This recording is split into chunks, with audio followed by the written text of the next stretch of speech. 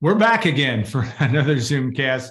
Joined by Brian Neubert and Tom Dienhart. I'm Alan Karpick with goldenblack.com. We are brought to you also. This is kind of an early Saturday simulcast brought to you by the Union Club Hotel, 811 Bistro, and the good folks that put that together. Brian will be doing Saturday simulcast coverage this weekend also. Obviously, the Boilermakers take on men's basketball, take on Davidson on Saturday evening. And that's news to me.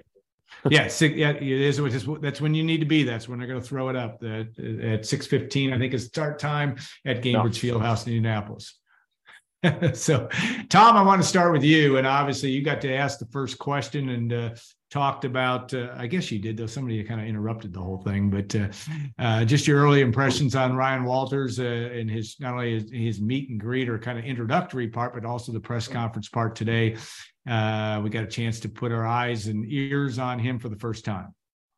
Yeah, boy, he seems like an impressive young man. And fellas, he's younger than all three of us. Noobs, you're now older than the Purdue football head coach. But by a long shot.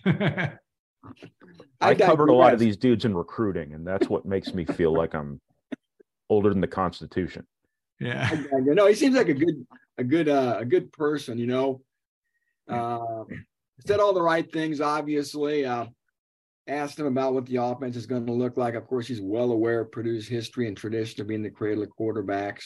Wants to do something that causes problems for defenses. He should know all about that, obviously.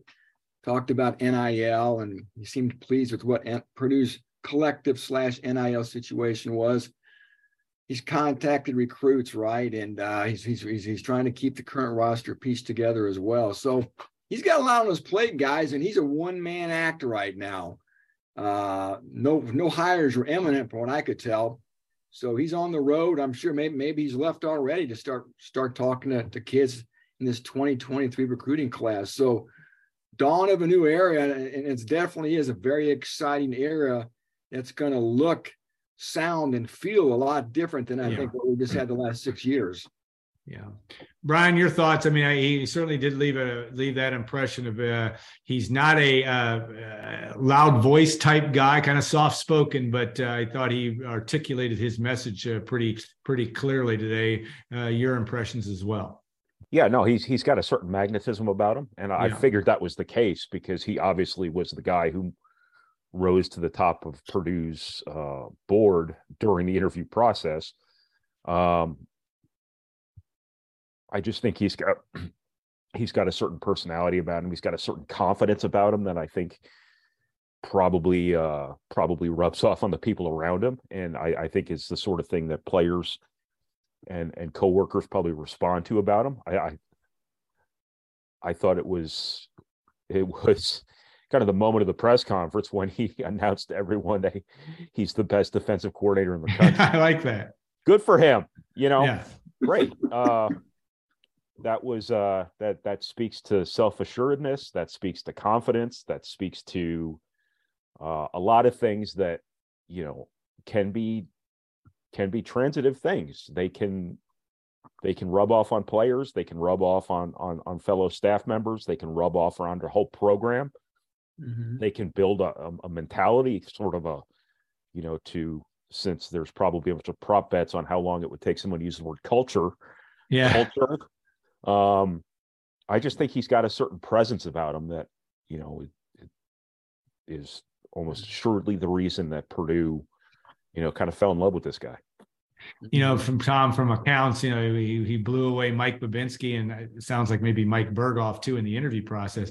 And I agree with Brian. I like that because that's today's world. I mean, I use this, and I'm the oldest of the three of us, that my day this is a new day because it's a new way of coaching football. Not everybody does it this way, but you got a 36-year-old guy. Heck, he was born the year I was married, if that brings you any context to the whole thing. But also that when you make a statement like that, it didn't come off as he's bragging. It's kind of like, I got a little bit of a bravado to me. I've got not a shtick, but a confidence to him. And I think that it seems to me, and I understand the Devin Mockabee video last night was made for TV, so to speak, or made for Twitter. I get all that, but he does seem to have a presence to him that, and a confidence that I think he'll need, because he's going to have a challenge at Purdue without question, but he seems to be looking right at that and saying that's a good thing. Yeah. If you don't have it, you can't give it away, as they say, right? And he's got the confidence, and you better believe in yourself, right? We all should believe in ourselves, because obviously that'll make us better at whatever we're doing. And certainly last year, guys, his defense was off the charts, right? That was a national story. Illinois football was a national story last year, and it was because of the defense, right? It wasn't because of the offense or Tommy DeVito. Chase Brown got some accolades, but it was that defense, And Ryan Walters was the guy that pushed the buttons, and of course was named on threes, I think, National Defensive Coordinator of the Year, I think, this last week. And all fall along, and whenever you watched Illinois, the commentators would gush about how Ryan Walters was going to be a head coach one day, and here we are, right? And Brett Bielema told me that he thought it was going to happen last year. So it seemed to be a matter of not if, but when this was going to occur. Purdue got this guy still on the ascent, and it's going to be fascinating, guys, really fascinating to see what this staff looks like. That's really what I'm eager to see, is how this thing comes together and what it looks like, because you guys have watched football as long as me and know that, well, you're only as good as the people around you. I'm sure Ryan Walters understands that. So again, the staff construction is going to be very interesting. Yeah, I liked it too, Brian. I thought the second moment of the press conference was actually not in the press conference. It was his intro when he looks at the camera, I think, starts his thing by saying, I'm here. Or I can't remember what the wording he used. This is real life, right? Yeah, this is real life. And it's like, I just went from making and it's not about the money necessarily, but he's well paid at Illinois, but he's up to maybe quadrupled his salary. And I thought that was impressive as well. We do know some details, or have gleaned some details about the contract, which is kind of interesting. Sounds like it's going to be around, as Tom reported this morning on the site and our message board, sounds like it's going to be in the $4 million range, and a significant increase in the pool for assistants. Brian, to speak to that, the importance of that, obviously, as assistant pool, and as it pertains to that, but also secondary in terms of recruiting and being able to reach out in the transfer portal, just having the right kind of characters can help you do that. Yeah, I think the assistant coaching salary pool kind of speaks for itself. You want good people around you. That doesn't mean you go out and hire somebody who was a defensive coordinator at Florida State 20 years ago. It means you go hire up and comers like yourself, Ryan Walters, but then you also have the resources to retain them and keep some continuity on your staff. It doesn't mean you're paying for a resume. It means you're paying for the right people, and you're paying to keep the right people for long enough to where they're here to make enough of an impression and to build a strong enough foundation at this program for it to matter before they go on to become head coaches or high-end coordinators or something like that. It's a matter of retention as much as it is, just going out there and buying a bunch of resumes to say, oh, look where this guy worked before. He's a big-time hire. It's kind of the gulf we've been talking about here the last 24 hours between the big name and the best fit and the most appropriate, person to build a program. But obviously that's a huge thing nowadays. It should have been a huge thing all along, is how much you're investing in the people other than the head coach. Because the head coach is the figurehead. He sets the philosophy, he sets the whole tone for the program. But it's the assistant coaches and it's the support staff, it's the recruiting staff that handle so much of the day-to-day stuff. If those aren't good people, then you have problems. And that's, I think what you've seen under the Brahms here the last couple of years, and it worked for them. But you saw assistant coaches coming and going. You saw this centralized power structure of Brahm men, and everything else around them was kind of like window dressing. It felt like at times. It worked for them. So I'm not saying that as any sort of criticism. But that's atypical. That's not how it works at a lot of places. You got to have good assistant coaches. You got to have good support staff people. And now more than ever, you got to have a good, strong recruiting operation. Mm-hmm. And I think Purdue investing in the grassroots part of its program even more than it did before is a big deal. That being said, you know, the Brahms had, was it $4 million? They had 4 in their pool, supposedly. Didn't use it all. They didn't use it all. And part of this that, guy's got 5.5. Part of that pool went to, you know, Greg's job too. And that's not an assistant coaching position per se. And that is that's a big hole now, right? That is a big hole. Yes. So now I don't know if Purdue's new 5.5 to 6, whatever it was you guys reported earlier today, Tom reported, I don't know if that's going to include whoever their operations guy is or not, but and I don't know. Say Purdue had 4 before. That doesn't mean Purdue was spending $4 million a year on its 10 assistant coaches. Yeah, and it wasn't, as we understand it. So yeah, I think that's an interesting part of that. And it's certainly going to give him some room to maneuver. Just overall, Tom, and Brian, I'll circle back with one more question on recruiting. But Tom, I just overall personality again. They kind of, you know, he kind of comes off as I said a quiet confidence with him, and yet you know it's pretty obvious that you can see that he's going to connect well. And it's going to be a very different vibe. And again, as I will repeat what Brian said, this is not a criticism of Jeff Brom and his staff. It's just going to be really different, I think. And maybe you have to give Mike Babinski and Mike Berghoff credit that they chose maybe because they had to. We don't know the whole process and how they got to. I think it's clear that Walters was on their list all along. How the search took its meandered and got to him, we don't know for sure. We do know it was the day before, but it does give you the feeling that this is a new and maybe a little bit of innovative way to going about running Purdue football over the next few years.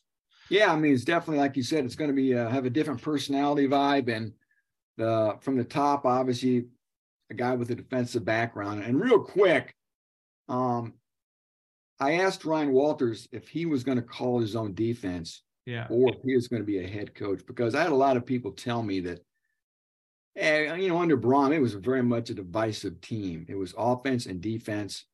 And Jeff really wasn't that super involved with the defense. They didn't always feel like they were connected. I don't want to get up on a tangent, but I think that's important for a head coach to be a head coach. But you got to do what you're comfortable, right?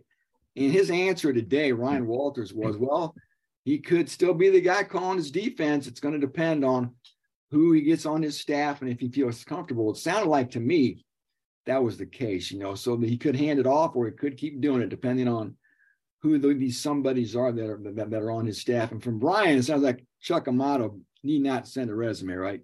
Yeah. Yeah. No, he's not. It sure sounded to me like that was a bad attempt at a humor, but Chuck Amato and the sunglasses. But anyway, old Florida State defensive coordinator. Anyway, and NC Tony State Bennett. coach. Looked like Tony Bennett. Yeah. But yeah. Before he started hanging out with the Red Hot Chili Peppers. Yeah. It's going to be fun. And like I said, he's got a lot on his plate here. You know, keeping the roster together right now. I got the sense from kind of communicating with some people connected to the program that things went well at that players only meeting yesterday. I think the kids are going to love this guy, right? So that's step number one. Now, step number two, can he get him to play hard and buy in and do what he wants? And it seems like things are off to a good start there. I got to think, guys, he's going to connect with recruits. Brian can talk to that, but I got to think he's going to be magic in the living room. Beelum had talked about, he called him an ambidextrous recruiter, a guy who could really fit in any environment. And so again, kudos to Babinski. I don't think any of us last week thought this was going to be the landing point. Even 24 hours ago. Yeah. But that doesn't mean it's not going to work. Yeah. It's exciting. And why not take a swing and see if maybe Purdue caught something special here. I don't want to go on too long here, but I mentioned last week in something I wrote, it seems like there has been a trend in college and the NFL to hire sort of still up and coming guys to be your head coach. We see plenty of examples in the NFL, plenty of examples in college football as well. And now Purdue's turning into the stone. Quite a contrast to what happened at Nebraska and Wisconsin with Matt Rule and Luke Fickell. Purdue did a total 180 here, hiring a guy who's never sat in the big chair before. Yeah. It is going to be interesting on that standpoint. It'll be fun from our perspective of dealing with it. Brian, I wanted to ask you just about recruiting and just any feel you got from not only what Ryan Walters said, but also Mike Babinski from early feel. I mean, I think we generally agree that this is a guy that's going to resonate with high school kids and maybe transfer portal kids, but anything else that you glean from that standpoint? Yeah, I mean, he's as far as I'm concerned, he's straight out of Central Casting to be a really impactful recruiter. I think that he's got the people skills, he's got the presence about him, he's got the confidence about him that, it sure seems to me like he's a guy who can really excel in that area. The thing now, though, is, you have to be good in the portal to have a chance nowadays to win at a really high level, because that's the name of the game now. As I said yesterday, this might be the perfect time to be hiring a guy with no head coaching experience, because the job is now entirely different. So this generation of coaches coming up now, they're the ones who are writing the playbook. They're not following, the previous generation's playbook. They're writing the new playbook, and that's where he's got to be really good. And that starts now. That started last night. Stuff like that. But no, he's got everything you want in a recruiter. He seems like a relatable guy. He seems like he's got good people skills. And that's what this all comes down to. Like, people overlook the simplest things sometimes as part of these searches. Who is the best around people? Who can bring the best out of people? Who can motivate people? Who do people respond to the best? Those are the people who are the best hires. And he sure seems like he checks all those boxes. That being said, he has to go do it now. It's easy, no doubt, to win the press conference. It's easy to be good in your first press conference. It's easy to lay your mandate. It's like what they say with bands: you've got your whole life to write your first album, but the next one that's due in 2 years is a little bit more challenging. This was his moment, and he was ready for it. And now he has to go out and do it. He's also this. He's a good-looking guy. Yeah, he is. He's got a great presence to him, doesn't he? He looks like he can still play. Yeah, he does at that as well. No, it's. He said he can still spin it a little bit. That's what he said. If I saw him at a game, and this wouldn't be the first time this would have happened, I would have thought he was a recruit, like a transfer on an official visit. Yeah, I mean, he's 36 years old, so I guess he is a young man. I mean, yes, he is. It's I don't know if that says more about his youth or our collective ages. Yeah. Well, and I said before, and I'm repeating myself, but maybe not in this podcast, it ain't my time anymore. It still might be your times between Brian and Tom, but it ain't my time anymore. No, it's not my time anymore. It is their time. And I think that may be the number one thing here is somebody realized, maybe because of circumstance in the search, I don't know, but somebody realized, and I'll give Mike Babinski and a lot of credit that, we got to figure out ways to make it the kids' time, because NIL, transfer portal, it is a player's world even more than ever. And I think he's going to do well in that environment. So let me relay a quick thing from my column yesterday too. Yeah. That, I was like 20 years old when, no, I was older than that. I was like 20 something years old when I first met Brad Stevens. Yeah. And came to know Brad a little bit. And, years later, I first met Micah Shrewsbury and I first met Marcus Freeman, guys like that. And you knew as soon as you met them, these guys are going places. Sometimes you just see it right away. And it sure seems to me like Purdue sat down with Ryan Walters. Was he the first name on the top of their list? Probably not. Does that matter at all? No, I mean, we all know you go into a process with an open mind, and sometimes the right guy finds you. And it sure seems to me like that's what happened here. Now, obviously, Ryan Walters has a long way to go to prove he was the right guy. Hasn't coached a game yet. Hasn't recruited a player yet. Hasn't really done anything yet, other than maybe not spilling food on himself at his first press conference. But yeah, I mean, sometimes greatness just kind of hits you in the face, and it sure seems to me like Purdue feels like that's what happened here with Ryan Walters. All right. Well said. All right, guys. Thanks so much. I appreciate everybody's coverage. Tom, been busting, and Brian busting the hump to make this work, and interesting process that has now come to a level of conclusion. It's still going to be a lot of storylines to follow as Ryan Walters puts that staff together and what it all means. And look for Tom and Brian's work on that. And a reminder, too, if you haven't joined us yet, you certainly can. $1, $1 US. And that offer is less than 17 days from being over. So make sure that you join us if you are so interested in becoming a member of our goldenblack.com. Unless you're a troll, then go. We don't want trolls, and we are going to use the word family. We'll say the goldenblack.com family, Knucklehead Central, whatever it takes. We'd like to have you on board. And if we don't talk to you before long, we also wish you a happy holidays. All right, guys, we'll be back. Like I said, we'll be back probably a week from Saturday for our Saturday simulcast. Brian will have lots of coverage from Purdue Davidson as well.